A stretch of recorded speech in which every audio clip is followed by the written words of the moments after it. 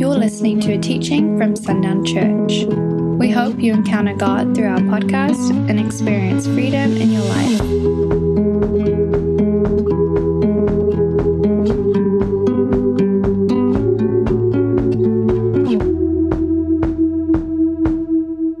Let's go ahead and turn to James chapter 3. We're about a minute early, but I think it'll be all right. Thank you, Parker. Hi, Judy.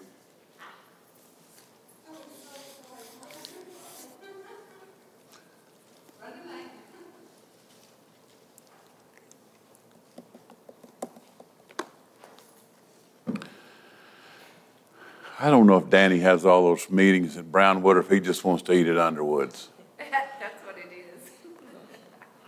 Yep. Well, it's Wednesday. They're closed on Wednesdays. Oh. So he has to spend the night. Yeah. I'm not sure Chad is as impressed with Underwood's as Danny is, so. I'm not either. It used to be, in Lubbock, a remarkable place to eat. Man, just loved to eat at Underwood's.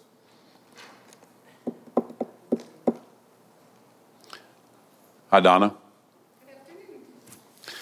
James chapter 3. I'm going to begin reading in verse 1, even though we have already talked through, verses 1 through 8.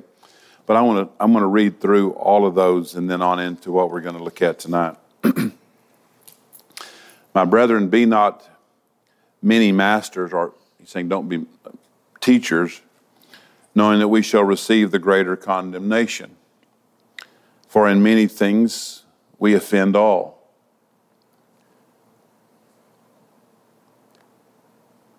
I don't know what that necessarily means on a larger scale, but I do seem to think I could say from that, for those of us who are teaching, those of us who stand in the pulpits and do those kind of things, or in classes and teach, that we need to be ready and we need to be willing. If the Holy Spirit reveals something challenging, we need to be willing to reveal what He said. Because the Word of God can't always be couched to make it milk when it's really meat. And sometimes meat, we put meat in somebody's mouth and they have to chew on it a while, and sometimes they don't like it at all. But we can't puree everything and try to make it acceptable.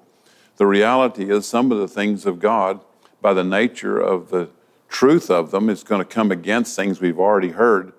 So we can't be bothered in teaching, we can't be bothered in ministry if some of those things that we teach, say, or share might offend somebody. And I think we work very hard anymore not to do that, which is probably appropriate. But it says, for in many things we offend all. If any man offend not in word, the same as a perfect man, and able also to bridle the whole body. We talked a lot about that, about what the perfect man is. And I truly believe that it's one that is indwelt by the Spirit of God, because that's the only way perfection comes. Behold, we put bits in the horse's mouth, that they may obey us, and we turn about their whole body. Behold also the ships, which though they be so great, and are driven of fierce winds, yet are they turned about with a very small helm, whithersoever the governor lists. Even so the tongue is a little member, and boasts great things. Behold how great a matter a little fire kindles. And the tongue is a fire, a word of iniquity. So is the tongue among our members, that it defiles the whole body, and sets on fire the course of nature, and it is set on fire of hell. For every kind of beast, and of birds, and of serpents, and of things in the sea is tamed, and has been tamed of mankind. But the tongue can no man tame. It is an unruly evil, full of deadly poison. Therewith bless we God, even the Father. And therefore we curse we men, which are made after the similitude of God. Out of the same mouth proceeds blessing and cursing. My brethren, these things ought not so to be. Does a man send forth at the same place sweet water and bitter? Can the fig tree, my brethren, bear olive berries, either a vine figs? So can no fountain both yield salt water and fresh? Who is a wise man and endued with knowledge among you? Let him show out of a good conversation his works with meekness of wisdom.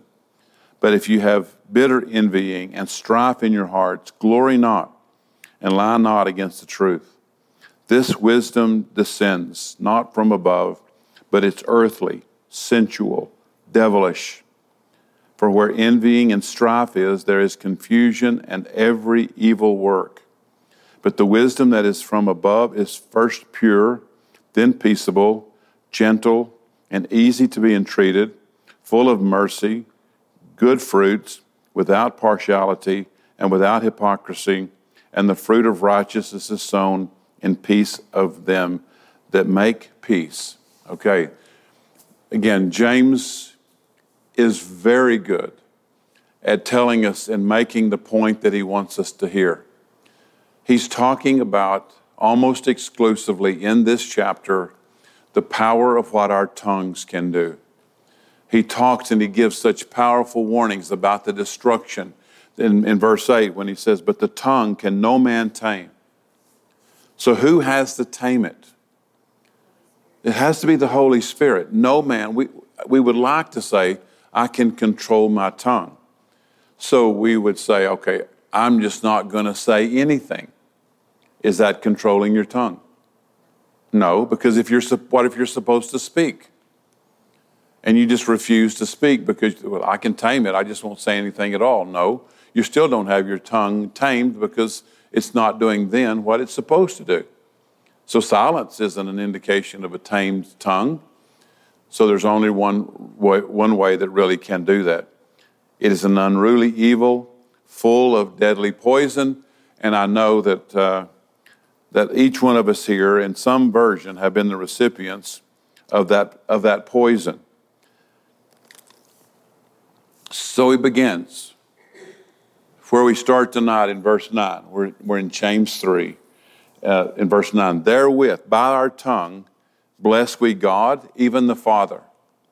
See, so out of one part of our mouth, we're talking about the glory of God. Out of one part of our mouth, we're talking about His majesty. We're talking about His salvation. We're talking about His power. We're talking about His love. We're talking about the fulfillment of all that He's done.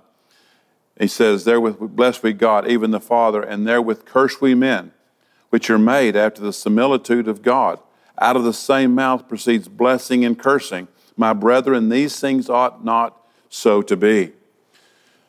Now I want to talk about why. I want to talk about this on a little bit larger scale.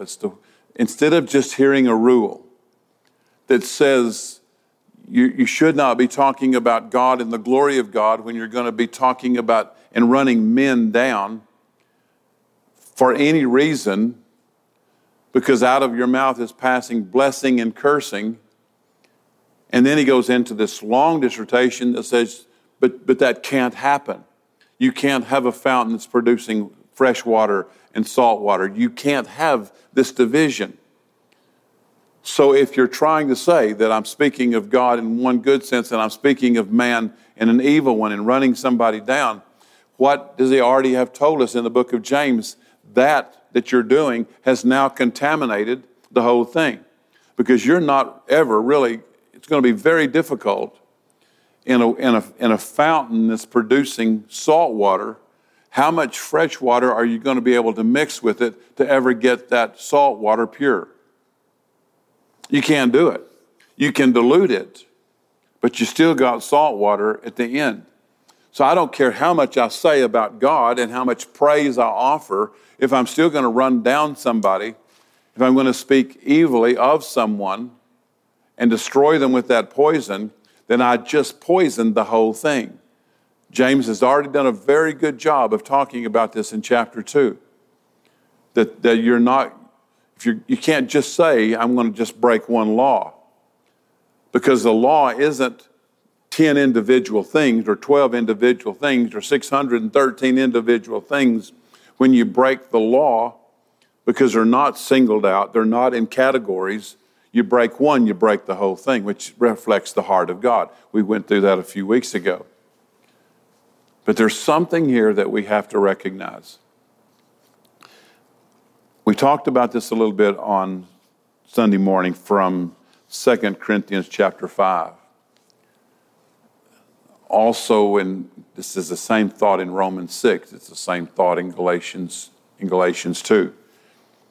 But it says specifically in verse 11, Romans 6, verse 11, judge no man, consider no man according to the flesh.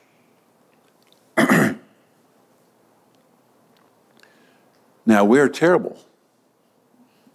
ineffective at both grasping that and doing that. Because we have such a tendency to very quickly make assessments, make judgments, evaluate somebody's behavior, look at the poor things that they have done. But let's just go to Romans 6 for just a second. I speak on this passage a lot, and have even increased more recently. But here's the main reason that we need to make sure that we don't have those discussions about individuals. It's found, again, very thoroughly in Romans 6. I'm just going to begin in verse 1. What shall we say then? Shall we continue in sin that grace may abound? God forbid. How shall we that are dead to sin live any longer therein? Know ye not that so many of us as were baptized into Jesus Christ were baptized into his death? Therefore we are buried with him by baptism unto death, that like as Christ was raised up from the dead by the glory of the Father, even so we also should walk in newness of life. Now again, we have to come to this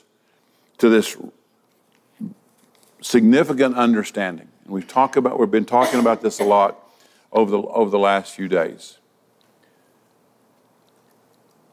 Why would I talk about Lorinda and about anything that I see her do when God has, by the very nature of her as a follower of God, determined that all I would judge is already dead?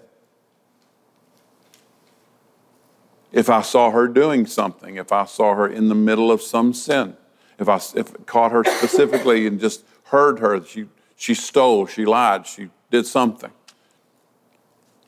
and I make an assessment of her according to that, now the world will do that quite readily and quite easily.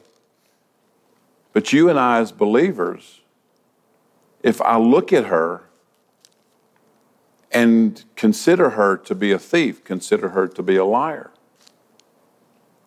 I am doing that against the recognition that aspect of her life is dead. And this is hard for us. This is hard for us because what does it say as a believer? What does it say here? What is, if I list these things that Lorinda has done, and I say, okay, what category, what name am I going to put on the category up here? We want to put the category, well, that's all sin. That's against God. But what is this saying that has already happened to sin? Well, let me read it again. I think it's what it says. How shall we that are dead to sin live any longer therein? Know ye not that so many of us as were baptized into Jesus Christ were baptized into his death? Therefore we are buried with him by baptism into death, that like as Christ was raised up from the dead by the glory of the Father, even so we also should walk in the newness of life. For if we have been planted together in the likeness of his death, we shall also in the likeness of his resurrection, knowing this, that our old man is crucified with him. So this old man of sin, this old body of sin, this block of sin, is already in this category of dead. So if I'm going to address her, and I'm going to address her by those things that are already dead, what's the chance that I'm going to actually say something that is in agreement with God? This is you got to think through this. This has got to make some sense. Got to connect. What if there were a corpse laying here, what good would it do for me to start accusing a corpse? Not only would you think it's strange, you would think it a bit inappropriate. Well, the question lies, do I really believe what's being said here? Knowing this, that our old man is crucified with him, that the body of sin might be destroyed, that henceforth we should not serve sin. When Jesus died on the cross, we were there dying with him. I am crucified with Christ, nevertheless I live. Yet not I, but Christ lives in me. So if I'm going to speak to her, I speak to her according to that which God sees. I speak to her according to that which God has established. I speak to her not as one dead, but I speak to her as one alive. So instead of saying to her, Lorinda, I wish you hadn't stolen something, and really shine the light on the fact that you stole something, I would say to you, Lorinda, you missed an opportunity to walk in integrity. You missed an opportunity to walk in truth. Now, can you see any margin of difference? Because one builds that which God is asking us to walk in, that which is this newness of life that's just mentioned here, and we're addressing one another and encouraging one another, but the tendency is to bring the spotlight over the sin and talk to them about the sin. And God's saying, why are you shining a spotlight on something that is already dead? Again, if they're living in the verse that talks about as you go on, we are no longer slaves to sin. If they're still living as slaves, if you approach it in the positive of saying, hey, here's the freedom, then I think it does give them a mental shift of, oh yeah, I don't have to be a slave to this. That's right. It's not, but there's so many ways that we still allow ourselves to be slaves. Like, we are acting as dead. Yeah. Because we're slaves. Yeah, and until we're brought to this awareness that there is this exchange for everything that there is over here in this category of sin, there has been something offered in its place. There is an exchange. There is a way. But we were trained in sin management. I was trained, this is what good Christians do. This is what good Christians avoid. So our life measure was how well am I doing the things I'm supposed to be and how well am I avoiding. And no one really talked to me about how to walk in this newness of life. As a matter of fact, when you say that phrase, most Christians who've been Christians any time at all are still having this blank look of what does that look like? Well, just imagine if you're fixing to send one of your kids into a room, and the room is totally dark. The door is open and you can see just a little way in there because of the light that's coming from outside into this room, but there's no light in there. How are you going to tell that child to proceed? Cautiously, slowly, looking for what?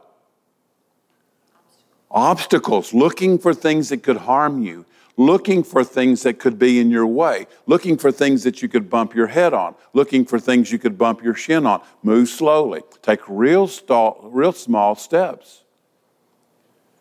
Even if I were to say, and I'm going to give you a flashlight, but it's a little pen light, maybe that'll help you some. It would help you a little bit. Well, or you tell your child, or we can go in this door over here and it's light and it's bright and you can see everything. How much instruction are you going to have to give them to go into that room? Well, not a whole lot. Because it's going to be very natural to move quickly with great pleasure and fun in that room where everything else is cautious. So we start talking to them about monitoring and living and living in anxiety, living in stress, living in pressure, living in difficulty, living in those addictions, living in those struggles, living in the brokenness. And we train our kids by talking about sin, having such a sin awareness within the church. We talk to them about, okay, move slowly. You do this, you don't do this, but your mind is always on the obstacle. Your mind is always on the potential of messing up. And God is saying, but I paid for newness of life. Again, so over here where there's anxiety, again, what is the exchange? What do we get to walk in from last night? What do we get to walk in? Peace that passes understanding. Over here, I walk in sorrow. And it's crippling sorrow. What did he give over here? As the exchange, he gave hope. I can walk over here in fear. But what did he give as an exchange? 1 John 1. Perfect love. Because what does it do? It casts out fear. Everything that you could possibly list on this side, that if I start talking to someone about their sin and put the spotlight over it and say, you ought to be ashamed of yourself, you need to do better than that. Which is what we have typically thought has been our responsibility. Draw attention to somebody's sin, talk to them about it, encourage them not to do it. That's not what good Christians do. What you're doing to the image of God. How are you hurting your family? How are you hurting yourself? Don't do the things that you're doing. That's been our focus. And it's made us all very hesitant to go out and even try to say something to somebody because we don't want to judge them. So we don't say anything at all. Just leave them in it. Instead of being able to say, in this moment of anxiety, I come to God and say, God, you gave me an opportunity to walk in peace and I missed it. And he says, yeah, I know, I saw that. Let me give you another chance to walk in peace. Or we walk in hope. Or we walk in the goodness of God. Or we walk in the love of God. We walk in that perfect love of God. And I want to speak to someone. When James is talking about this, I want to speak to someone. Not according to the flesh. Let's keep reading. Randy, I don't really know if this applies, but today I read something that kind of penetrated with what you were teaching, well now and last night, that it said a lie cannot exist without truth. And so all this negative behavior, there has to be something good for this negative. So in order for this to be bad, it's like dark, it's like evil is the absence of a reality. Mm-hmm. Does that kind of apply to that? Because with all the negative, there's got to be what God has for Sure. us. And I think the quickest, simplest illustration that comes to my mind is that there's no such thing as darkness. Yeah. There is an absence of light. Light has all the power. Light has all the authority. But there is no darkness if there is no light. There is no light if there is no darkness. So yeah, it's very much that way. As long as we understand that those things of God are really the light. You can put darkness in this left-hand category over here. We walk in it, but God says, I gave you an exchange. You can walk in the light. So yeah, it's very much that way. But we concentrate on the darkness. Oh yeah, all the time. The darkness. Yeah, we try to manage the darkness, and that's one of those things that Graham Cook said, God will not help you manage the darkness. He will not help you manage your negativity. And that's like, wow. I feel like evil is a witness to the reality. Mm-hmm. It's a hostile witness, but it's a witness. Oh yeah, and What's real. it sees it and is terrified by it. I wish we'd finally get that. Yeah, Donna. Many years ago now, we're talking about light and dark and how the difference between light and dark is like a light switch. Mm-hmm. You can turn it on, you can turn it off. So, you know, when in the dark, just, you know, kind of like you were talking about, hitting the button. Yeah. Just turn on the light. Yeah, and in the darkness has to flee. It doesn't have an option. Verse 7, for he that is dead is freed from sin. So why in the world would I want to address Lorinda in her sin? Because all I would be talking about that which is already dead. This is conceptually so far different than the way I was raised. But when I hear it, there's something that just ministers inside me, because I would really like in any moment when I see somebody doing something, instead of creating that huge focus on the wrong, to be able to talk to them about the exchange that God's already paid for. Everything in this newness of life isn't something that we have to wonder about. It's something he's already bought and paid for. And at any moment, I had a situation last night dealing with a young man. He called me. He had to leave his house, just under stress, under anxiety. And so he was away from the house. I said, I need you to go home. So he got home, and I said, I need everything I need to say, I need for you to know works in the place you dread being the most. I want it to be the worst it can possibly be. And I started talking to him about this exchange. You have it right here in this moment, peace that passes understanding, that's so available. I said, how can you see this anxiety? Is it something that you can visually see? No. But you believe it's there? Yes. Do you believe that God has given you a gift of peace that passes understanding? Can you see it? No. Do you believe it's real? It's just as real as the anxiety is? That he gave it to you as a gift in this newness of life? Yes. So if you understand that much, now you know you got a choice. You got a choice. You can walk in the fear, or you can walk in the perfect love. Can you see the fear? No. Can you see this perfect love? No. Do you trust that they are both equally real? Yes. Then it gives you a choice. Well, I don't know how to walk in perfect love.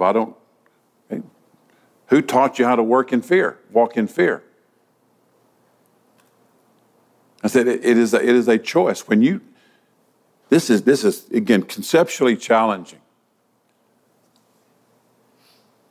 But there's kind of any place, any time that we can actually, not through mind control, but by actually accepting a gift that's given, I can dynamically change a moment when I know that I'm perfectly loved. There's a scripture that just came to my mind about the one, if your brother sins against you, go and take 2 other people with them. And I have been taught that meant to point out their wrong and correct them. But what you're saying is take 2 people and build them up. Mm-hmm. Speak the truth to them. Yep. Like you have a witness. I mean, what a dynamic change in that whole paradigm. Yeah. To be able to go to that person instead of saying, saw what you've been doing, you need to stop it. To go to them and say, I'd like to tell you what God sees when he sees you. You are a gentle man. Yeah. A gentle man. That when I see you, I see integrity. When I see you, I see honor. I see such courage, because that's what God lets me see when I see you. And you have an opportunity right here to walk in that integrity, walk in that courage, walk in that strength. I want to tell you, it has such a different heart from God to me in that, especially if we'll give ourselves license to recognize that the body of sin is dead. It doesn't have to be managed. It doesn't have to be coerced. And it's like, but man, that's been such an effective tool for so long to manipulate and to create pressure and to tell our kids, this is the stuff you need to be doing, this is the stuff you need to avoid. Well, the Bible says that's the elementary things, to tell them the difference between good and bad. That's what we expect to do when a kid's in kindergarten. Oh, you don't do that, you do this. We expect to talk to them, according to Galatians 4, about the basic elements, the elementary things. But not in maturity. In maturity, we're not talking to them about the good and bad of things, because I now can talk to you not about behavioral things. I can actually tell you about the life that you get to walk in and the witness that you become. I want to finish in Romans 6 and then we'll move on. Now, if we be dead with Christ, we believe that we shall also live with him, knowing that Christ, being raised from the dead, dies no more. Death has no more dominion over him. For in that he died unto sin once, but in that he lives unto God. Likewise, reckon you also yourselves to be dead. Reckon it.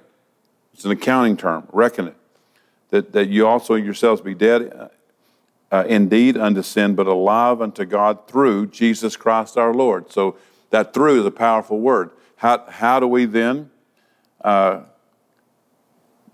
alive unto God?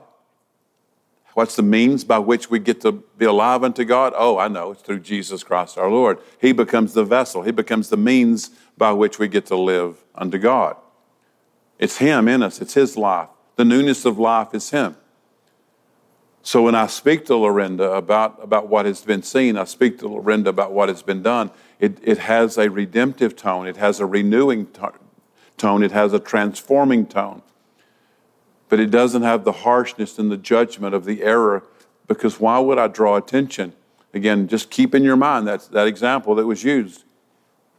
Why would I ever? I've got some friends. The one that really was participating in this has passed away since, but he lived on a ranch, and he would, from time to time, people would feel like it was necessary to dump their trash in his bar ditches on this ranch. And he was kind enough, because he knew that they wouldn't have dropped it out there intentionally. He would go through that, see if he could find an envelope, any kind of an identification, and he would mail that trash back to them via UPS or something like that. But other than that exception, when would we ever think it a wise thing to bring somebody's trash back to them? We just don't even think in those terms. So that which God hauled off in Lorinda, why would God ever say, okay, Randy, I want to give you permission to bring it back and dump it in her lap? He's just not going to. And then likewise, reckon you unto yourself dead. And if we went to 2 Corinthians 5, it would tell us to judge no man according to the flesh. So when I mix that with James, and we go back to James, let's go back there just for a few minutes. Go back to James chapter 3. Out of the same mouth proceeds blessing and cursing. My brethren, these things ought not so to be. Because if I see God and speak of his goodness, what will happen by the very nature of his goodness that I'm recognizing, when that goodness belongs to me, I say it does, what will the river by its nature do? It will pass the goodness on from God to me to somebody else. So the words that I speak to this person are going to sound exactly like God. That's right. Yeah, it's going to build. It's going to encourage. It's not going to be dismissed. It's not going to find purpose. So if I reverse the process, and this is really where we need to pay attention, if I reverse the process and I'm condemning somebody, judging someone over something that I see that's going on, what that's really revealing is that I don't understand the heart of God. I can't create in the middle here a disconnect. This is what James is saying. I can't speak of good, and then in the middle, that good turned to evil. He's already telling us that can't happen. You're not going to have a fig tree that's producing this and something else producing figs. You can't have that. So we can't, out of one part of our heart, say, okay, I understand the goodness of God, and I'm praising God for that, and immediately turn and tear at the heart of a brother or sister in Christ, or anyone. Can't do it. Because if I do, what I've only really done is expose what my heart about God really is. Because James is saying you can't have both. But don't we think we have? Don't we think, most of us as believers, don't we think that we can absolutely love God, praise God, go through all the motions of it, acknowledge God for all of His goodness? And we come to those stories when Jesus is speaking for the man that was forgiven so much by the king. And then this man wouldn't forgive the little bit that was owed him. And what was the answer ultimately of the king? If you can't forgive a little. This isn't a rule. He's saying, by the nature of forgiveness I gave you, what should happen to that forgiveness I gave you? In such abundance. It should have flowed. It should have flowed over. It should have run over into the life of this person. So he's saying, because of what I gave you, because it didn't overflow into the life of this one who owed you so little, then you don't understand the forgiveness that I gave you. You will never live forgiven. For even though I've forgiven you much, you will not live in the freedom of that forgiveness if that freedom of forgiveness didn't spill over into the person, because it's like you did not understand forgiveness if by the very nature of it, it didn't extend to somebody else. Thank goodness he didn't publicly speak that out. Yeah. So what gives us the purpose to do that? Yeah. Yes, ma'am. I have a question. Like in the scripture where it says, if you have aught with any man, go to him. Mm-hmm. And then if things don't work out, you take someone with Sure. you. But like even in families, you can go to family and, try to work it out. And I've always taken that to mean if that person is not willing to work it out, then you take someone, who is impartial to maybe help you work it out together to where both of you understand a little bit better about where each one is coming from. Mm-hmm. To where it's not because you want to go in love and say, I care about this relationship. I care about you and I want to work this out. So let's work this out. And if they, say no, you really can't imagine somebody saying that but some will. Yeah. And so a third party, kind of helps you work that out. And sometimes even then it won't work. So what's your question? I think I missed your question. That's what my understanding of that scripture is. It is. And as Karen was saying, she was using that scripture as well just a minute ago.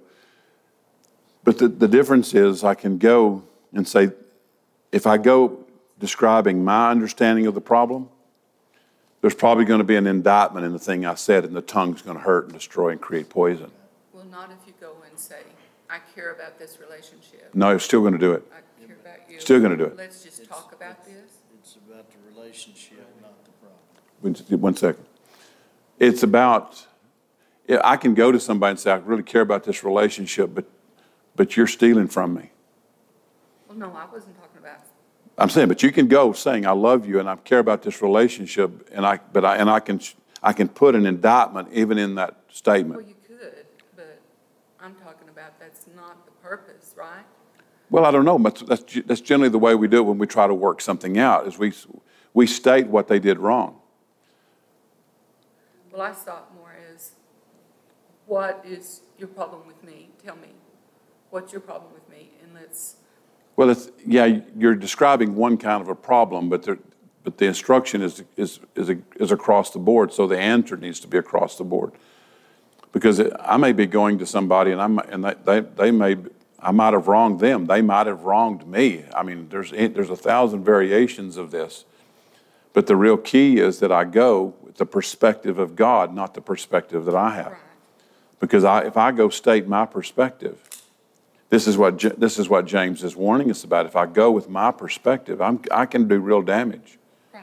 But if you're going with the heart of God, and if you're going in love, I can't see that happening. Oh, I can. I have been in many of those.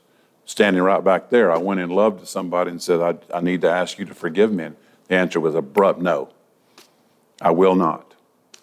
Well, yeah, there's some people like that. Sure. And it But took... you've done what you were supposed to do. Well, yeah, I did, but the reality was that the forgiveness came in that moment. So in my mind, it was all over. Forgiveness had come because it was God's forgiveness. It wasn't mine. But yeah, the key in understanding that is because of the thousands of variations of what that story could actually look like. The key is the understanding that if I go, I have to go with the understanding God gives me. Right. I went to my brother and talked to him about what I saw that was going on, and we stood there in just great agreement that things would be better. They were just never better. It wasn't better until God showed me something about him that only could have originated in God. That's what finally reconciled the problem, was that God showed me so that I could see him the way God saw him. Because my perspective wasn't, even though I went with a good heart, I wanted it reconciled. I wanted it to be better. It still didn't get better until I had the perspective of God. Well, because it had to be in God's timing. Yeah. Jesse. In the middle of Matthew, I remember a verse where Jesus tells us to say yea or nay, and everything else is witchcraft. When we're agreeing or disagreeing, to say either yea or nay, yes or no. Anything else beyond that, he says in the middle of Matthew, would be witchcraft. I'm going to have to take your word for it. I don't remember that verse, but I'll take your word for it. Okay, let's continue in James chapter 4. I'm sorry, James chapter 3. So he goes through all of these situations, all these, the salt water, the figs, all that kind of stuff. Verse 14. But if you have bitter envying and strife in your hearts, glory not and lie not against the truth. This wisdom descends not from above, but is earthly, sensual, devilish. For where envying and strife is, there is confusion and every evil work. But the wisdom that is from above is first pure, peaceable, gentle, and easy to be entreated, full of mercy, good fruits, without partiality, without hypocrisy. Who's he describing? He's describing himself. He's describing the work of the Holy Spirit. He's describing the fruit. He's describing the fact that over here, I had this situation in my office just recently.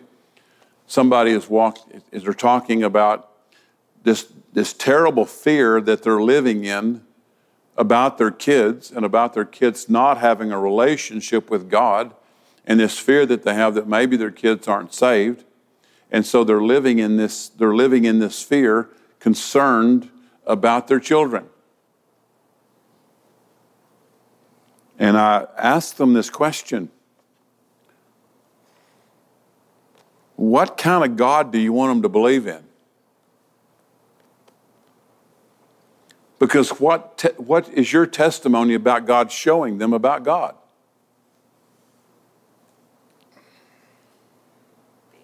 Do what? Fear. He's a God that can't be trusted.